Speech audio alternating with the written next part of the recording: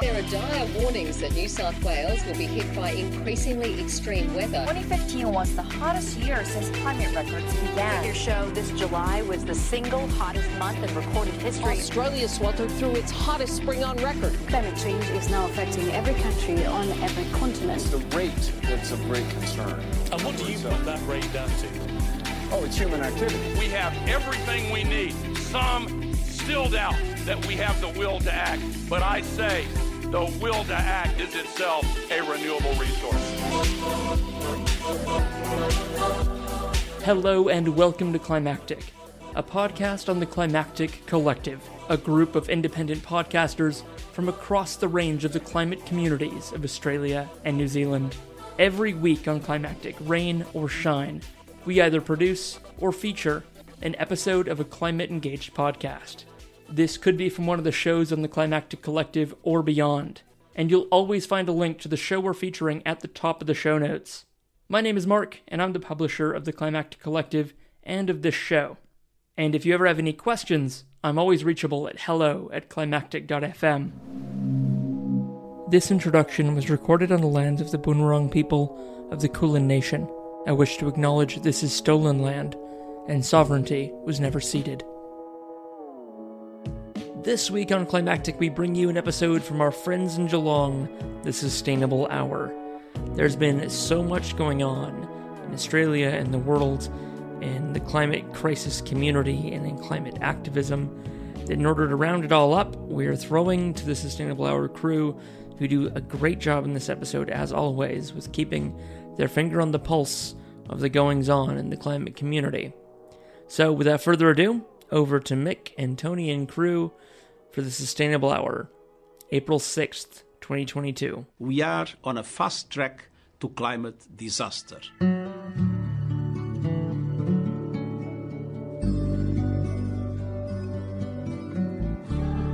The Sustainable Hour. For a green, clean, sustainable Geelong. The Sustainable Hour.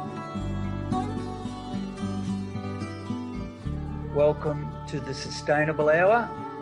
We'd like to acknowledge that we're broadcasting from the land of the Boonwurrung people. We pay tribute to the elders past, present, and those that will earn that honour in the future. We acknowledge that the land that we're broadcasting from was never ceded. It was stolen by the first white colonisers. We will never have justice, climate justice, until we have justice for our First Nations people.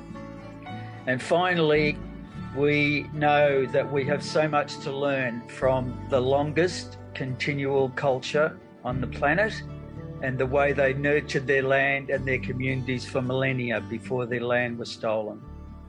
My fellow Australians, we will act on climate change and seize the chance to transform our country into a renewable energy superpower. In just a couple of months now, Australia could have a Prime Minister who speaks of, as we hear, a renewable energy superpower. Instead, as we've been hearing again and again in the last 2 years, about a gas-led recovery. But hey, can we trust this politician who's saying this? This was, of course, Albanese speaking in his budget reply speech last week. But can we trust Labour honestly when we talk about climate? Because this is the same Labour that happily approved this budget that is giving $37 billion out to new coal, oil and gas projects. 37,600 millions. What's that about? And how can you with any integrity stand there and say you're going to take the climate emergency seriously when you are handing out 37 billion to coal, oil and gas? Why would anybody do that in their right mind if they understand how dire, how serious it is with the climate emergency? 31 mayors and councillors have just come out with this new letter where they're saying the federal government must step up to protect communities from what they call catastrophic climate shocks. And this week we have Antonio Guterres, our United Nations chief, who's saying it like this. This report of the Intergovernmental Panel on Climate Change is a litany of broken climate promises. It is a file of shame, cataloguing the empty pledges that put us firmly on track towards an unlivable world. we are on a fast track to climate disaster. Major cities underwater, unprecedented heat waves, terrifying storms, widespread water shortages, the extinction of 1 million species of plants and animals. And this is not fiction or exaggeration. It is what science tells us will result from our current energy policies. We are on a pathway to global warming of more than double the 1.5 degree limit agreed in Paris. Some government and business leaders are saying one thing but doing another. Simply put, they are lying. And the results will be catastrophic. This is a climate emergency. Climate scientists warn that we are already perilously close to tipping points that could lead to cascading and irreversible climate impacts. But high-emitting governments and corporations are not just turning a blind eye. They are adding fuel to the flames. They are choking our planet based on their vested interests and historic investments in fossil fuels, when cheaper, renewable solutions provide green jobs, energy security, and greater price stability. Climate activists are sometimes depicted as dangerous radicals. But the truly dangerous radicals are the countries that are increasing the production of fossil fuels. Investing in new fossil fuel infrastructure is moral and economic madness.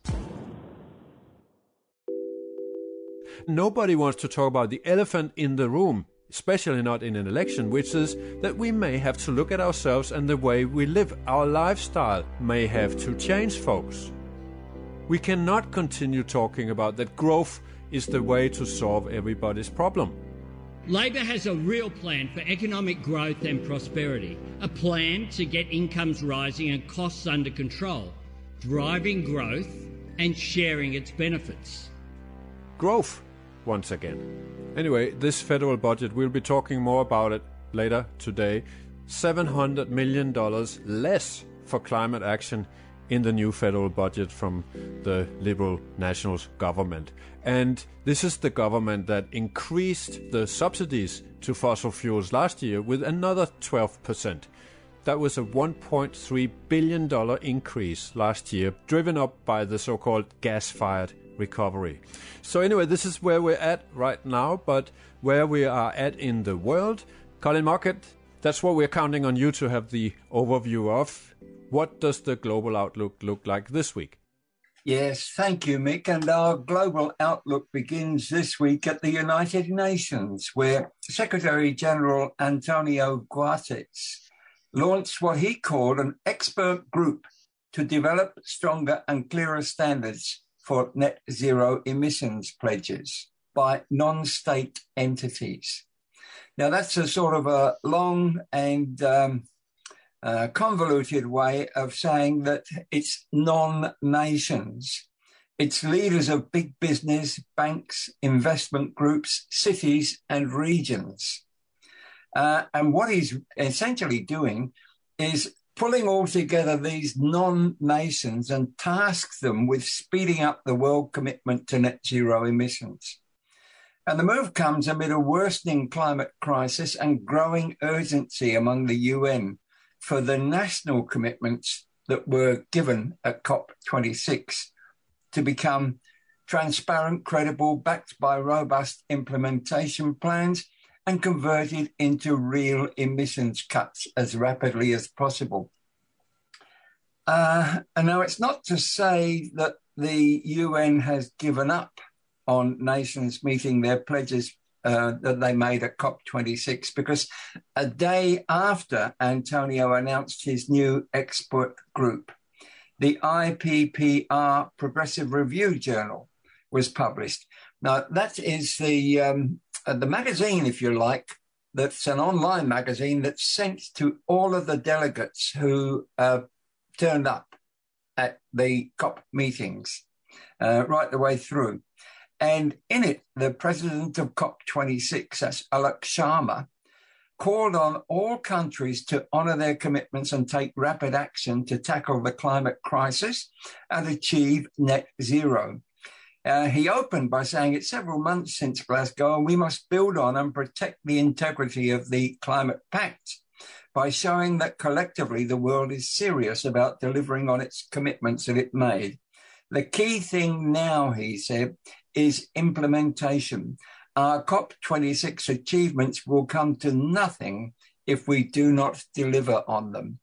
So basically what the UN is doing at the moment is screwing down on the commitments that were made and bringing in extras from outside. Now, in this regards of screwing down, the United Kingdom government announced it was spending £198.3 million to provide 943 zero-emission buses nationwide. And that builds on 121 million that they spent last year on 300 buses. And there were a further 100 buses from previous schemes. It means the United Kingdom government remains on track to deliver its COP26 commitment. The United Kingdom's Transport Secretary, Grant Sharp, said, not only will this improve the experience of passengers, but it will help support our mission to fund 4,000 cleaner buses, that's all of them, and we will reach net zero emissions by 2050 and build back greener. And further to the United Nations move towards business as well as nations getting motivated, the global chemical company INEOS announced that it was investing more than 2 billion euros in green hydrogen production throughout Europe. Now, this is Europe's largest ever investment in the projects. It's got to be green hydrogen with the potential to transform the zero carbon hydrogen production throughout Europe. And it's highly supported by every nation in the EU in the light of the EU's decisions to move away from the dependency on oil and gas from Russia. And that's in the wake of the Ukraine conflict. It should fast track the production of hydrogen during Europe's coming summer. They don't want to be dependent on Russian fuel for the winter that follows this summer. It's likely that some good might even come out of the Ukraine invasion. Good for the planet, that is. Then new global research was announced at the weekend showing that 71% rise in popularity in online searches for sustainable goods over the past 5 years. This carried on and grew during the COVID-19 pandemic. The report's titled An Eco-Awakening. It was funded and carried out by WWF, the World Wildlife Fund, and their spokesperson said sustainable and planet-friendly products used to be a niche market. Today, that's no longer the case. This research backs up what we've seen anecdotally over the years. The demand is there. The report analysed data from 27 languages across 54 countries and covered 80% of the world's population. We're moving towards sustainability on a commercial sense. And my final little bit for the day, of course, it's got to be about Forest Green Rovers, the world's only vegan carbon neutral football club. At the weekend, they played the bottom of the table, Scunthorpe, and they are top of the table. You would expect it to be a massive win. It wasn't. It was a 1-0 win to Forest Green Rovers, but it's enough to leave them 4 points clear at the top of the table with a game in hand, and there are only 8 games left in this season. They're still looking likely to move up to Division 1 next year. And that's my roundup for the week. Mick?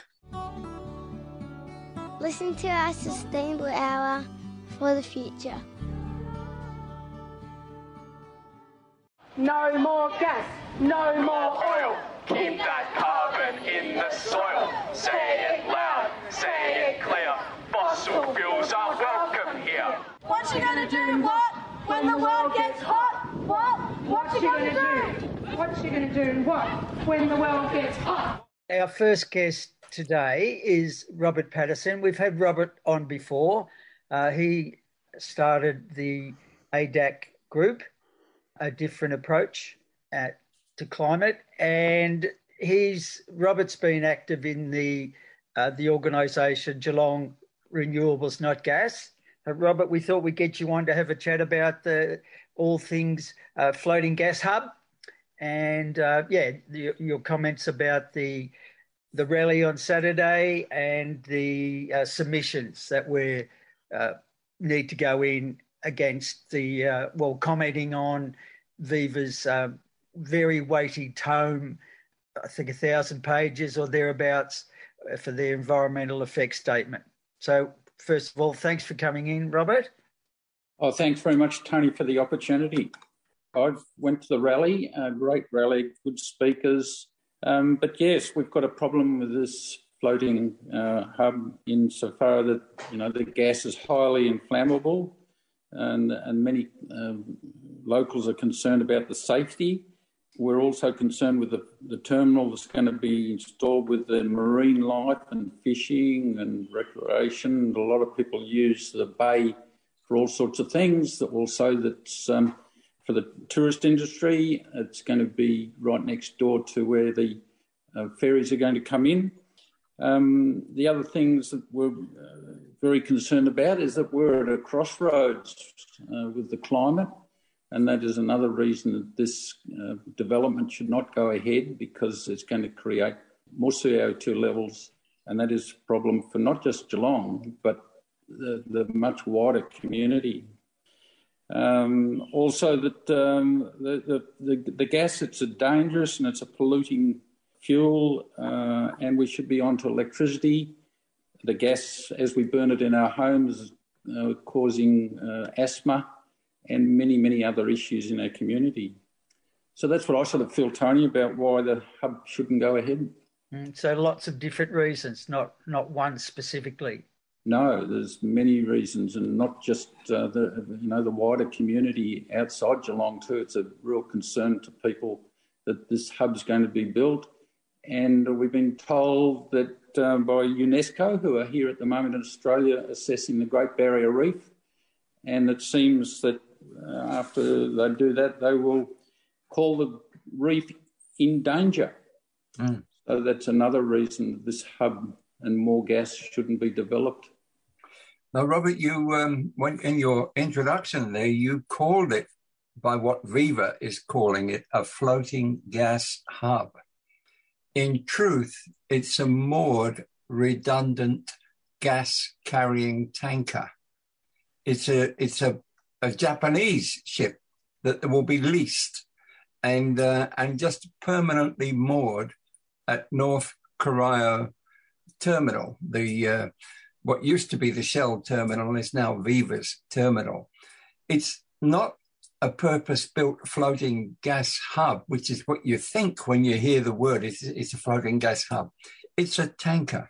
That's number one part, that we should all refer to it as that rather than their terms, which is a floating gas hub. The other thing is that we should always remember that gas is a very 19th century technology. It was in the Victorian times that gas was piped into people's homes, and it was then seen as being incredibly innovative because it would light your home as well as heat it, and you could cook with it. But that was the 19th century. We're talking about the 1800s. And to say that at the beginning of the 21st century, with all that we've learned during the course of the 20th century, we are still saying that we are going to use this in the 21st century is absolutely ridiculous. And that's the message we should be getting out rather than, there's nothing wrong with no more gas and leave it in the soil, but it's not in the soil, is it? It used to be what we call the nice friendly liquid natural gas, LNG, is what used to be the burn-off from petroleum. It's petroleum gas. It's created by the petroleum companies. It's now captured and frozen, which makes it liquid, and then sold around the world at a huge profit to our mining companies, essentially. It's completely wrong. It should be It should be a shoo-in that we don't have it. And the fact that we're having rallies against it really annoys me, because any kind of logic shows that we don't need a dangerous industry that's more than 100 years old. So, Robert, can you explain to us what is the business model in this? As we hear, it seems absurd. How can they, in their right minds, think they can make money? Yes, maybe they can make money today if they had a gas hub, but in 10 years' time, in a city that's saying it's going to get carbon neutral by 2035, how are they going to bring back the investment of, as I heard, more than $200 million that it's going to cost to set all this up? Yeah, thanks, Meg. Look, I'm not an expert in this field. However, I can see exactly what you're saying. It's going to become a stranded asset, for one thing. For another thing, why not the state government encourage Viva to spend this money on renewables? I mean, Viva are talking about in their submissions that they're going to have a certain amount of renewable energy. They're talking about hydrogen, service station, if you like, for big trucks. So they're very much on board with renewables. So why not put the effort with support from the state government into renewables, not gas? Exactly. I mean, isn't the truth that there's a lot of taxpayer money in this? And this is actually what's driving it, that they are hoping to get our money to fund this that will eventually then become a stranded asset, but they don't care because we had to pay. Yeah, no, that's right, Mick. And there's another element of this too, is that if the state government, their initiative and internationally were told no new gas developments, surely then Viva are going to be on the wrong side of history. When Shell first built the facility that Viva now owns, they built it in the 1960s, and at the time it was seen as being quite dangerous to nearby businesses and nearby residents.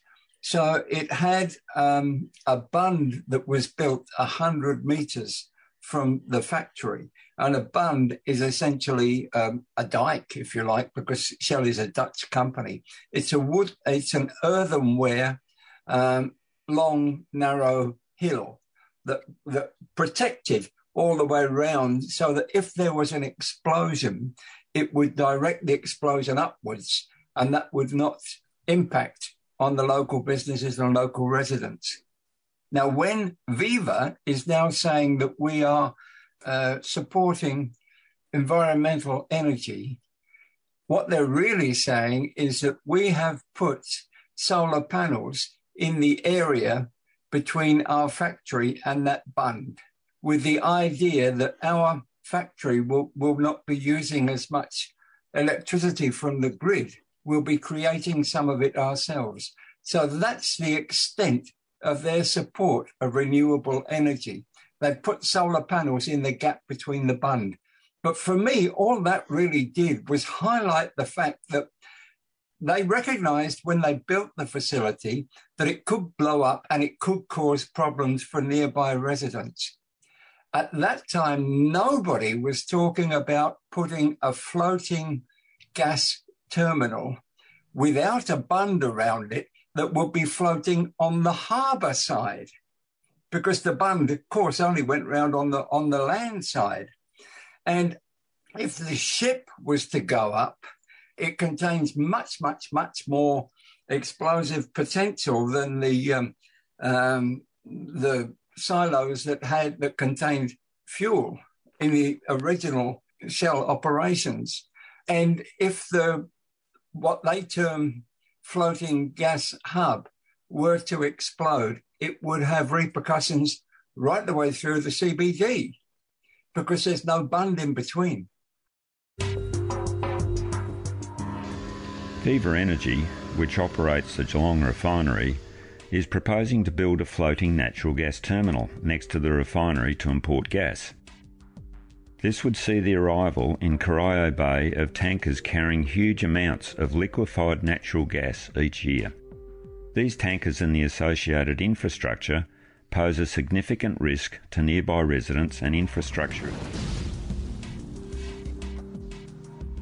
In research commissioned by the US Department of Energy, Sandia National Laboratories concluded that a significant leak as a result of an LNG tanker collision or a terrorist attack could pose a serious risk to people and property within a 3.5 kilometre radius. Over 30,000 Geelong residents live within 3.5 kilometres of the proposed terminal and the Corio Bay shipping channel. Some residents live within 250 metres of the shipping channel. The proposed terminal and tankers represent a vastly increased risk to people and property in this area when LNG is compared with traditional oil refining. Australia lacks nationally consistent regulations regarding LNG infrastructure, but currently there are no LNG facilities in Australia within 3.5 kilometres of residences. The LNG industry's accident record in many countries is far from spotless. Viva's LNG terminal will be located adjacent to the existing major hazard facilities, including the oil refinery and chemicals import terminal. This potentially makes the proposed LNG facility a much more attractive target for terrorists, thereby increasing the risk to nearby residents of harm from an incident. Viva's proposed floating gas terminal is too big a risk to residents, businesses and to the future of Geelong. Renewables, not gas, for Geelong.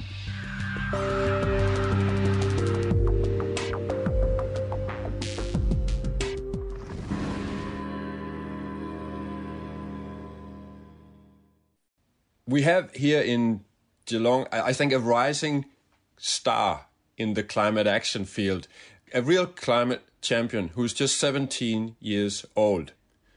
We discovered her last week, as you heard this clip with a very short speech that she gave at the climate strike in front of the City Hall. Her name is Lauren Dillon.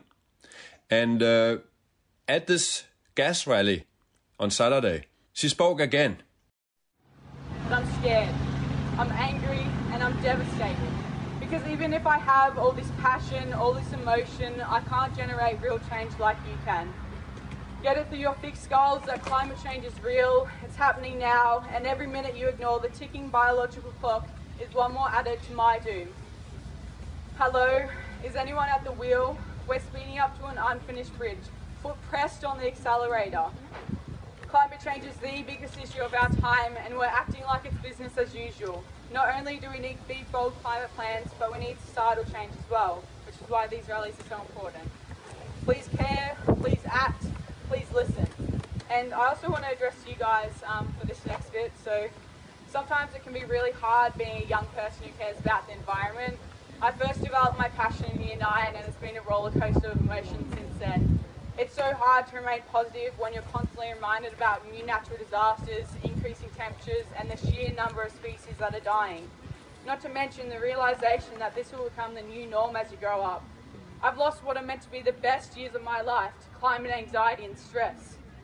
And sometimes it was so tough that I would just shut everybody out. I couldn't hear any more news that would further my pain, and sometimes I still do this. The hardest thing is knowing that the world has known about this climate crisis for 30 plus years and still hasn't taken immediate action. Instead, our government continues to actively encourage the development of the fossil fuel industry through developments like the one we're protesting against. And the hardest thing as a young person is the isolation that we feel from others and the lack of optimism when the truth hits here. When I come to these rallies and strikes, I'm filled with this new sense of belonging, like I'm finally home, surrounded by people who actually care about the environment like I do. So thank you for reminding me that there's still light out there in what seems to be this never-ending darkness. Thank you for being here.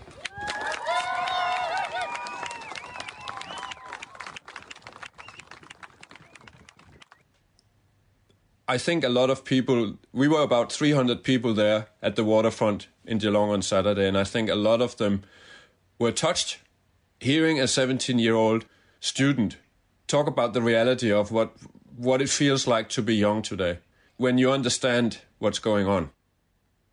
It's not easy, and it's heartening to hear how a rally then can, encourage you, because we are a growing number of people who understand that we need to take action and we need to change. And now that we have an election, hopefully we'll see lots and lots more people helping changing this narrative. You know, we cannot have a gas-fired recovery, and we cannot invest in more coal-fired power stations as the current government has promised it will if it's elected. We cannot have more fossil fuel projects. It's as simple as that. And Lauren Dillon is taking the next step in becoming a climate activist, because she has now created a small video, 2 minutes, that's going to circulate in the next weeks on Facebook.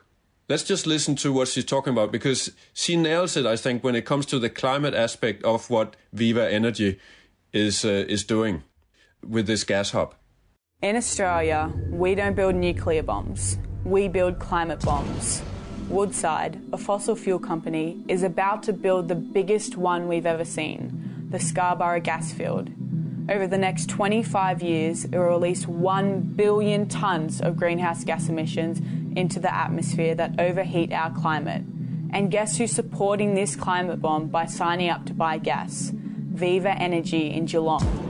Viva plans to build this massive gas import terminal on Corio Bay. Last year, it was revealed that the gas would come from the Scarborough project in Western Australia, which is the biggest threat to the Australian climate that is currently being proposed. In addition, it also threatens ancient Aboriginal rock art on the Burrup Peninsula. Energy and climate experts say that there should be no new fossil fuel developments if we are to avoid further climate damage. So the gas terminal and the Burrup hub plans fly in the face of acting on this climate emergency. But there's a better alternative for Geelong. We must invest in renewables, not a dirty gas polluting terminal. The government should help support businesses and households convert from dirty gas to cheaper and cleaner renewable energy for heating and cooking. Join us in saying that we reject this gas terminal. We reject dirty gas from the Scarborough project. You can share this video and you can sign the petition at www.geelongrenewablesnotgas.org. Thank you so much for listening. No more gas, no more oil. Keep that carbon in the soil. Say it loud, say it clear. Fossil fuels are welcome here.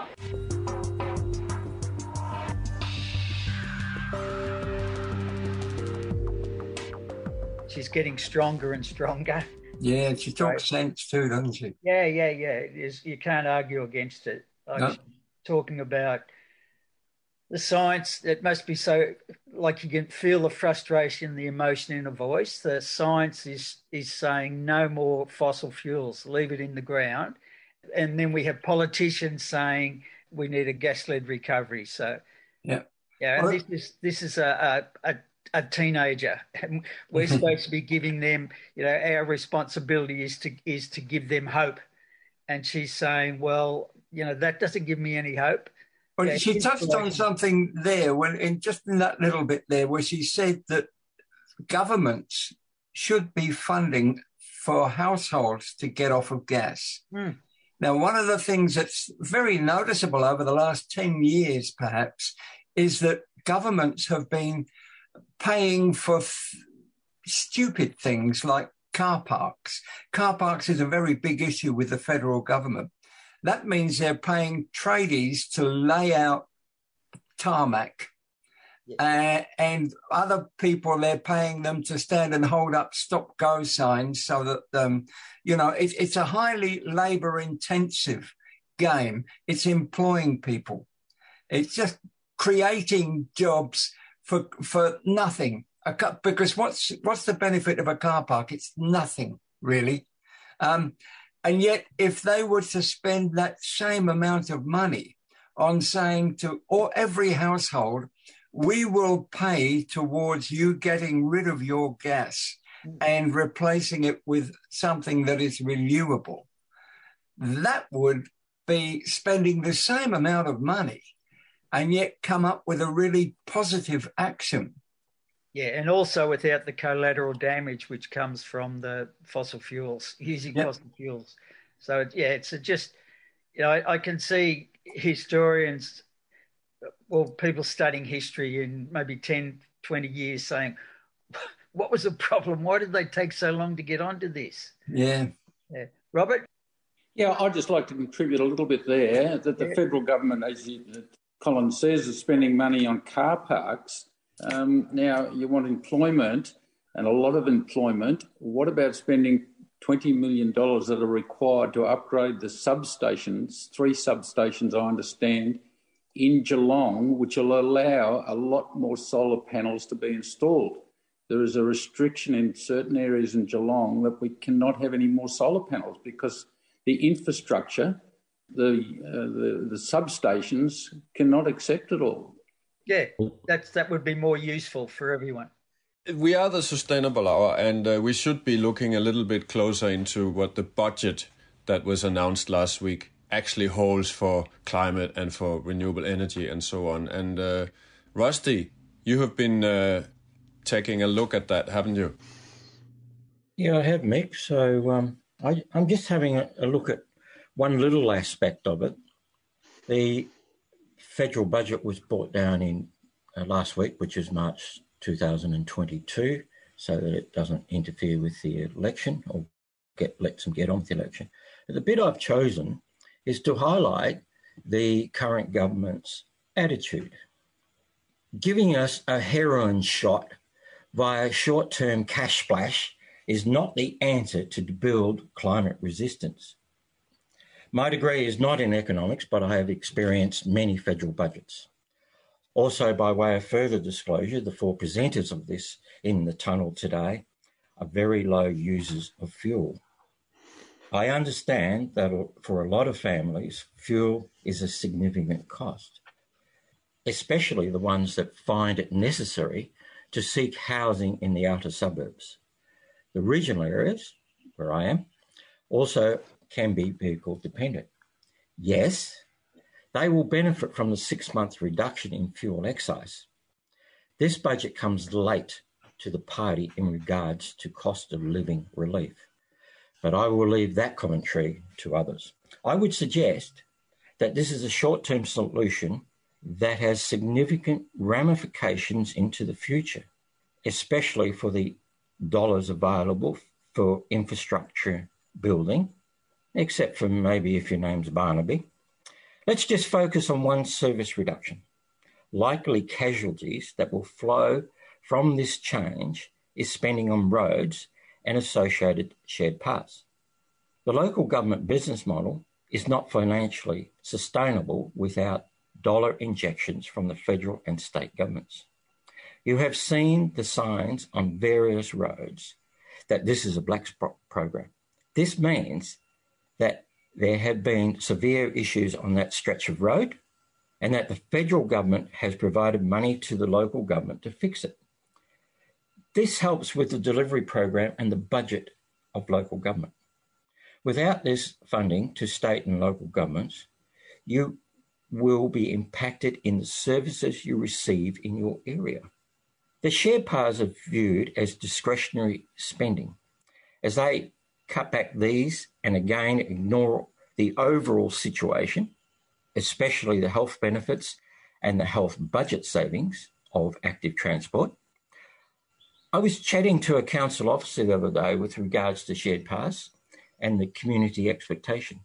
He said it was a high expectation amongst their community and they have limited programs underway, but are severely limited in the future funding of their planned shared paths.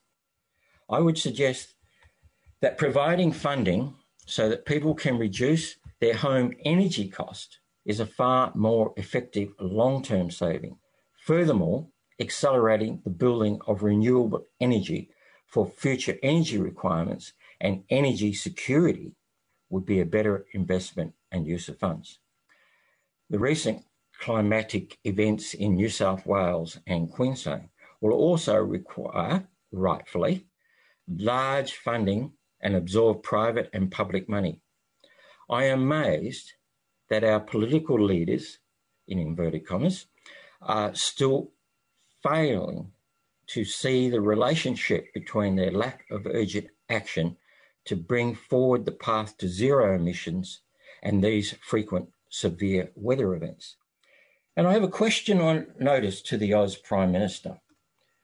The President of the United States of America has released oil from the Strategic Reserve.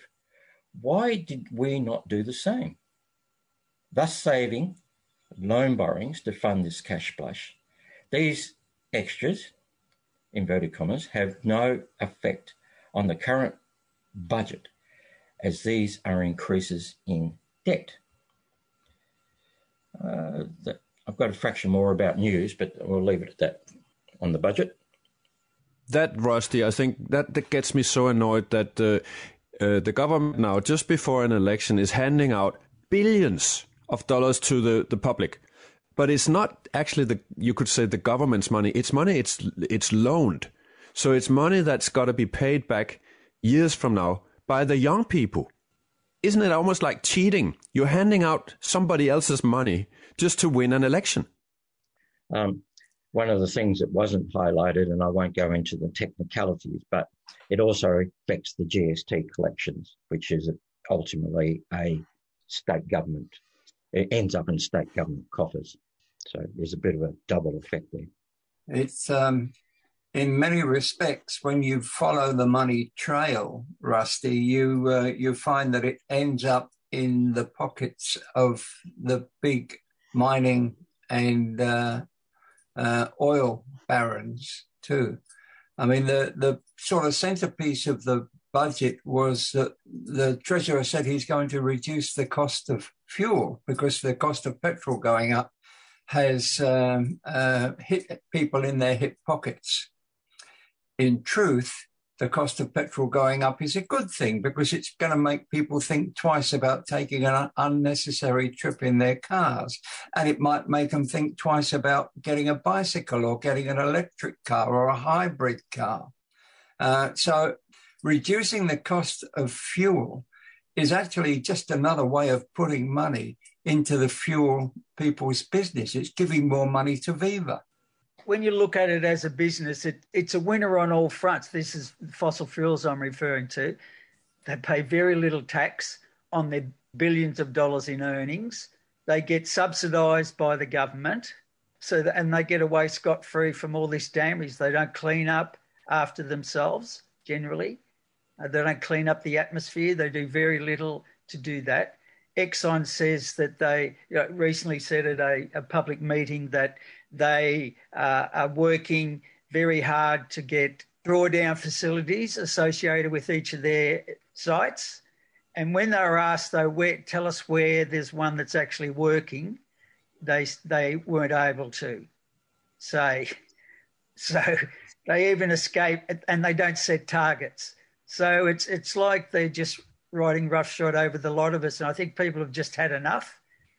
What you're saying there about the fuel taxes and so on, and the fact that the big fossil fuel producers don't pay that tax, I think we need to understand in detail what that means. And Rod Campbell from the Australia Institute managed to explain that, I think, pretty well in just 1 minute. The big 400-pound gorilla in the fight of fossil fuel subsidies in Australia is the federal government's fuel tax rebate. So that's where you and I pay tax on the fuel that we put into our cars, but the mining industry, the coal industry, the gas industry, and other industries like agriculture tend not to pay fuel tax either at all, or certainly not as much. And by not collecting that tax, that costs the federal government $8.5 billion in the last financial year. And to put that in context, that's more than we spend on the Army or the Air Force, and it's not too far shy of the federal government's spending on public schools. So it's a big expense. Do we want to subsidise the mining industry, which is almost entirely foreign-owned and to a large degree in Australia pushes fossil fuels, which makes climate change worse?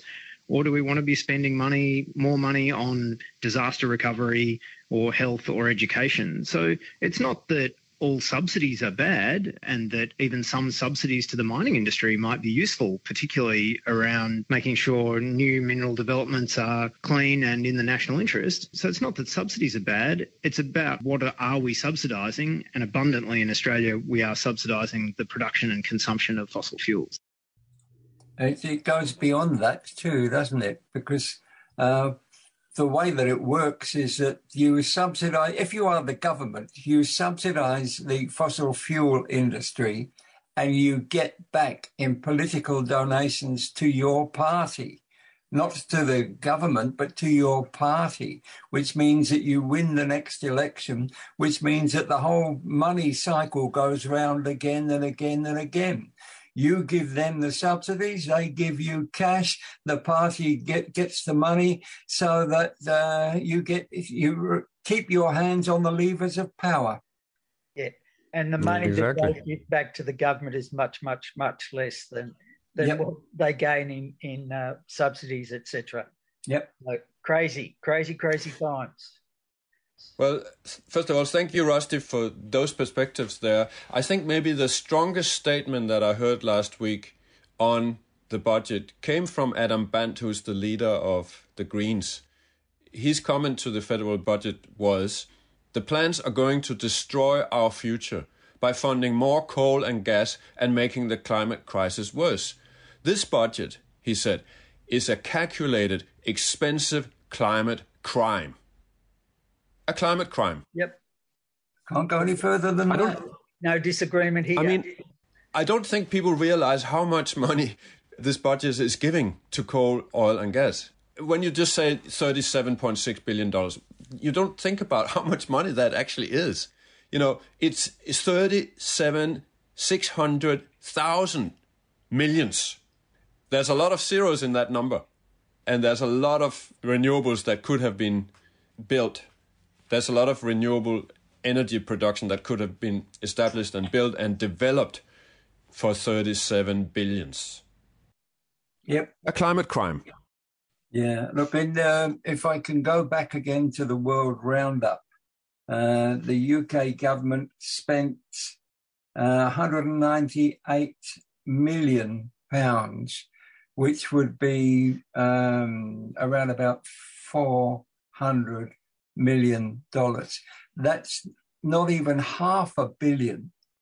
And what they're doing is they're replacing all of the buses in the United Kingdom with low emission or non-emission buses. We're just giving approximately 5 times the amount to oil companies to keep us dependent on petrol and oil. Yeah. And as Adam Bandt says, to keep us complicit in a climate crime. Colin, your reference to buses, I was waiting in Geelong after the rally on Saturday and a bus went past and it had 90% fewer emissions. It was a hybrid bus. So I must see if we can get them on a little bit more information about that. But that really stood out. It was all emblazoned all over the bus that this is what they were doing. So, and also last night there was an online workshop to encourage people to put submissions in against or comments about the Viva environmental effects statement. And there are about 35 people who took part in that, and it made the whole process, it demystified the whole process, made it a lot easier for everyone. There was information given. The same thing will happen tomorrow. We'll put information in the podcast text about how you can get involved in that. But it's really important that we get as many objections to this toxic project as we can. It's as we know that it's all about numbers. And the good thing about this is that you end up with your own personal comments rather than it being a form letter that you just put your name with. So it means a lot more. So encourage as many people as possible. If you hear this, when you hear this, let people know about it being on tomorrow so we can have some input there as well, your own personal input. Yes, Robert. And Robert, what would be your last comment for people? What can we do? We heard we can sign a petition, and now we know that we can put in the submission before the end of this week. Is there anything else we can do? The Geelong renewable, not gas submissions to stop Viva are very, very important. Personally, I think these submissions are a great opportunity for Geelong and the larger community to show that 70% the Australian population are saying we want real climate action in Canberra. But we're also saying we don't want fossil fuel developments. This is a chance for us, with our submissions, to get a message across Geelong and to the state government in Victoria and federally that we do not want fossil fuel developments, and we do not want a Viva gas hub in Corio Bay. But thank you very much for the opportunity to come onto the Sustainable Hour. You guys do a great job, and we've got a real problem with climate, and we must keep pressing on and seeing what we can do. I might just finish, not wanting to be political, but I went to a rally or to a Corangamite Climate Alliance meeting at the Deakin University last week, and we met the three candidates that are going to stand in Corangamite and the Greater Geelong area. It was a really great meeting. And I estimated, though, through the meeting that 85% of the audience were in favour of climate action. And we were spoken to by the three candidates, and I might just say that there is a big problem with our candidates and with our system and what they take back from Geelong to Canberra. And this is what Zali Steggall spoke about on a previous Sustainable Hour. And it would be an opportunity to speak about this issue on another occasion. But it is a big problem that do our candidates take back to Canberra what we are asking them to do? Because the meeting the other night, you would think, listening to the three candidates, that the problem will be fixed. They all agree that there is a problem and this and that. But when they get back to Canberra, we run into the two-party system, and as Zali Steggall states, that they sit on their hands and tied into the two-party system. Which, Robert, we try to explain here in the Sustainable Hour, which means, for instance, that when there's a vote on a new fossil fuel project, the members of the two big parties are given a piece of paper that tells them what to vote. They cannot just vote according to what the community back home has told them or what their conscience tells them that they ought to be voting. No, they need to vote according to the party line.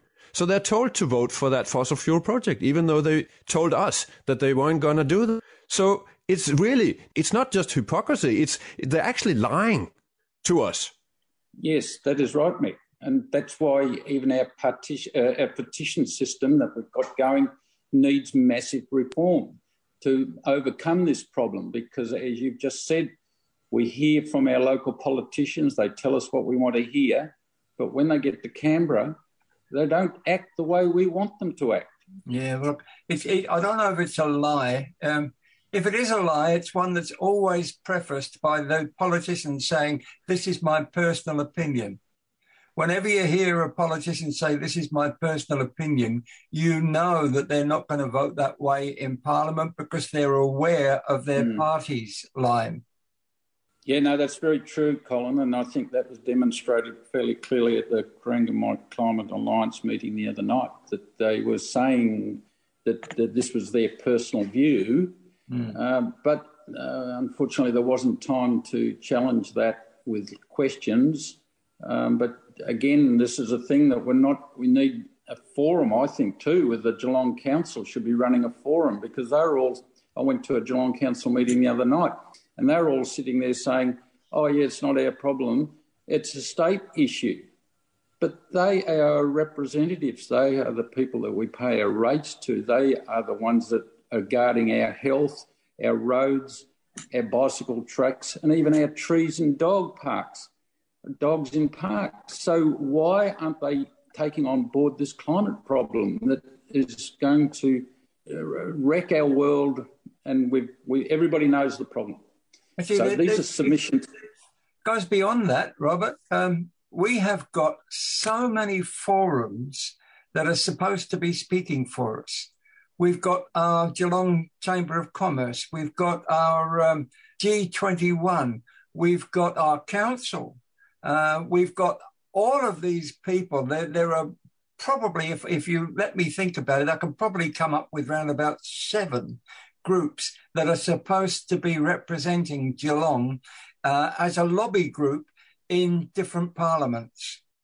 We should be in their ears all the time saying, look, we don't want fossil fuels, we don't want gas, we want forward-thinking representation. What a great opportunity for Geelong people that are concerned about the climate to send a submission to the state government. And it's not a big thing to do. Tony's gone through it. It's easy enough to do. There's a forum on this Thursday.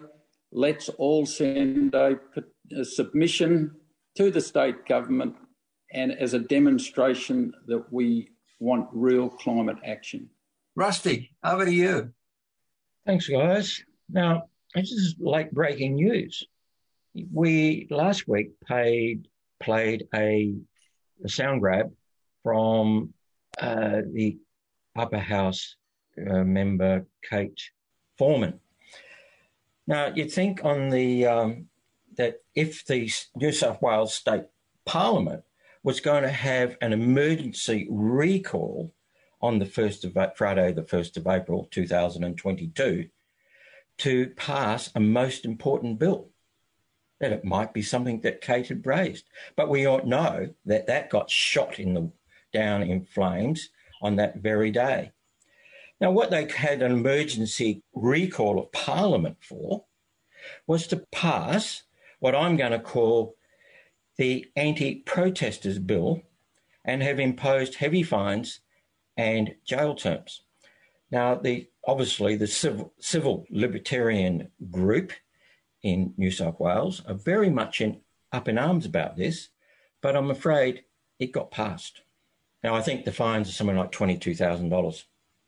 And this is aimed at the people who were blocking the ports and the roads. But on that same day, outside of, trying to get towards a Parliament House in Macquarie Street, Sydney, were the nurses. Now, are they going to get caught up in this? How far is this going to go? And frankly, because when I heard the Civil Libertarians group, it hadn't gone through. And, of course, this was just, dreamt up on the back of an envelope overnight. They weren't able to discuss details, but I think it's worth following up and getting some details about what this really means. And the figure, $22,000, that's one I took notice of. That's how much money every minute this year, Australian taxpayer money, is handed over to the fossil fuel industry. That is $22,000 in Australian fossil fuel subsidies, adding up to 11.6 billion this financial year. There's only one word for that, and Renew Economy said it. It's perverse. Yep. There's even more reason for us to go back now that we've finished. There's even more reason for all of us to go into the community now and be the difference. Be the difference. Be the difference. Be the difference. Be the difference. I know the world's gone mad, it's true. Be the difference. Many people say that Sweden is just a small country and it doesn't matter what we do. But I've learned that you are never too small to make a difference. And if a few children can get headlines all over the world just by not going to school, then imagine what we could all do together if we really wanted to. Be the difference. Be the difference. 'Cause darling, the future's watching us. Have you ever wondered what's inside a coalition politician? Hello, I'm from Woodside. It's a fossil fuel company, and they come bearing gifts. Just dropping this nondescript bag of $82,000 here. They're in Liberal lower house members. Hello, Mineral Council here. Make up! They're even in coalition senators. Good day, mate. How's your kangaroo going? Flaming galahs and sheep and the Walker Road Hotel is on the menu. And they're deep inside the National Party. Gosh, it smells of gas in there. and I love it. And they're also inside. No, look the other way. No, Albo's not here. The Labour Party. Santa Claus is coming to town. Even the leader of the United Australia Party. Well, politicians are all corrupt. I'm just leaving this safe filled with $60 million to spend on advertising here for no good reason. Is a fossil fuel baron himself. I think I'm stuck in myself. Craig, give us a push. This election, be on the right side of history. Don't vote for fossil fools. Authorised by D. Illich, it's not a race manly. As the world literally falls apart around us, it's easy to get confused as to what goes in what bin. I reckon when it comes to bin day, we could all do with a reminder. On our street, we use smart voting stickers. Smart voting stickers remind you and your neighbours exactly what belongs in the bin this election. This election, I'm going to be chucking out fossil fools, empty promises, blame shifting, poor leadership, misogyny, and... Excuse me, do you know which bin this goes in? Yeah, just not the recycling. Can't afford to have them back again. Get your smart voting bin and bumper stickers at smartvoting.com.au. Authorised by S. Bloom Smart Voting Proprietary Limited, Deakin. This is coal. Don't be afraid. Don't be scared. We are the land of droughts and flooding rains. We recognise that. It is a very volatile and often capricious climate.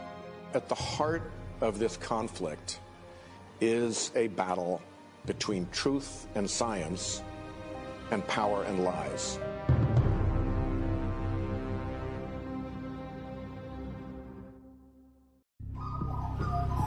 The Climactic Collective.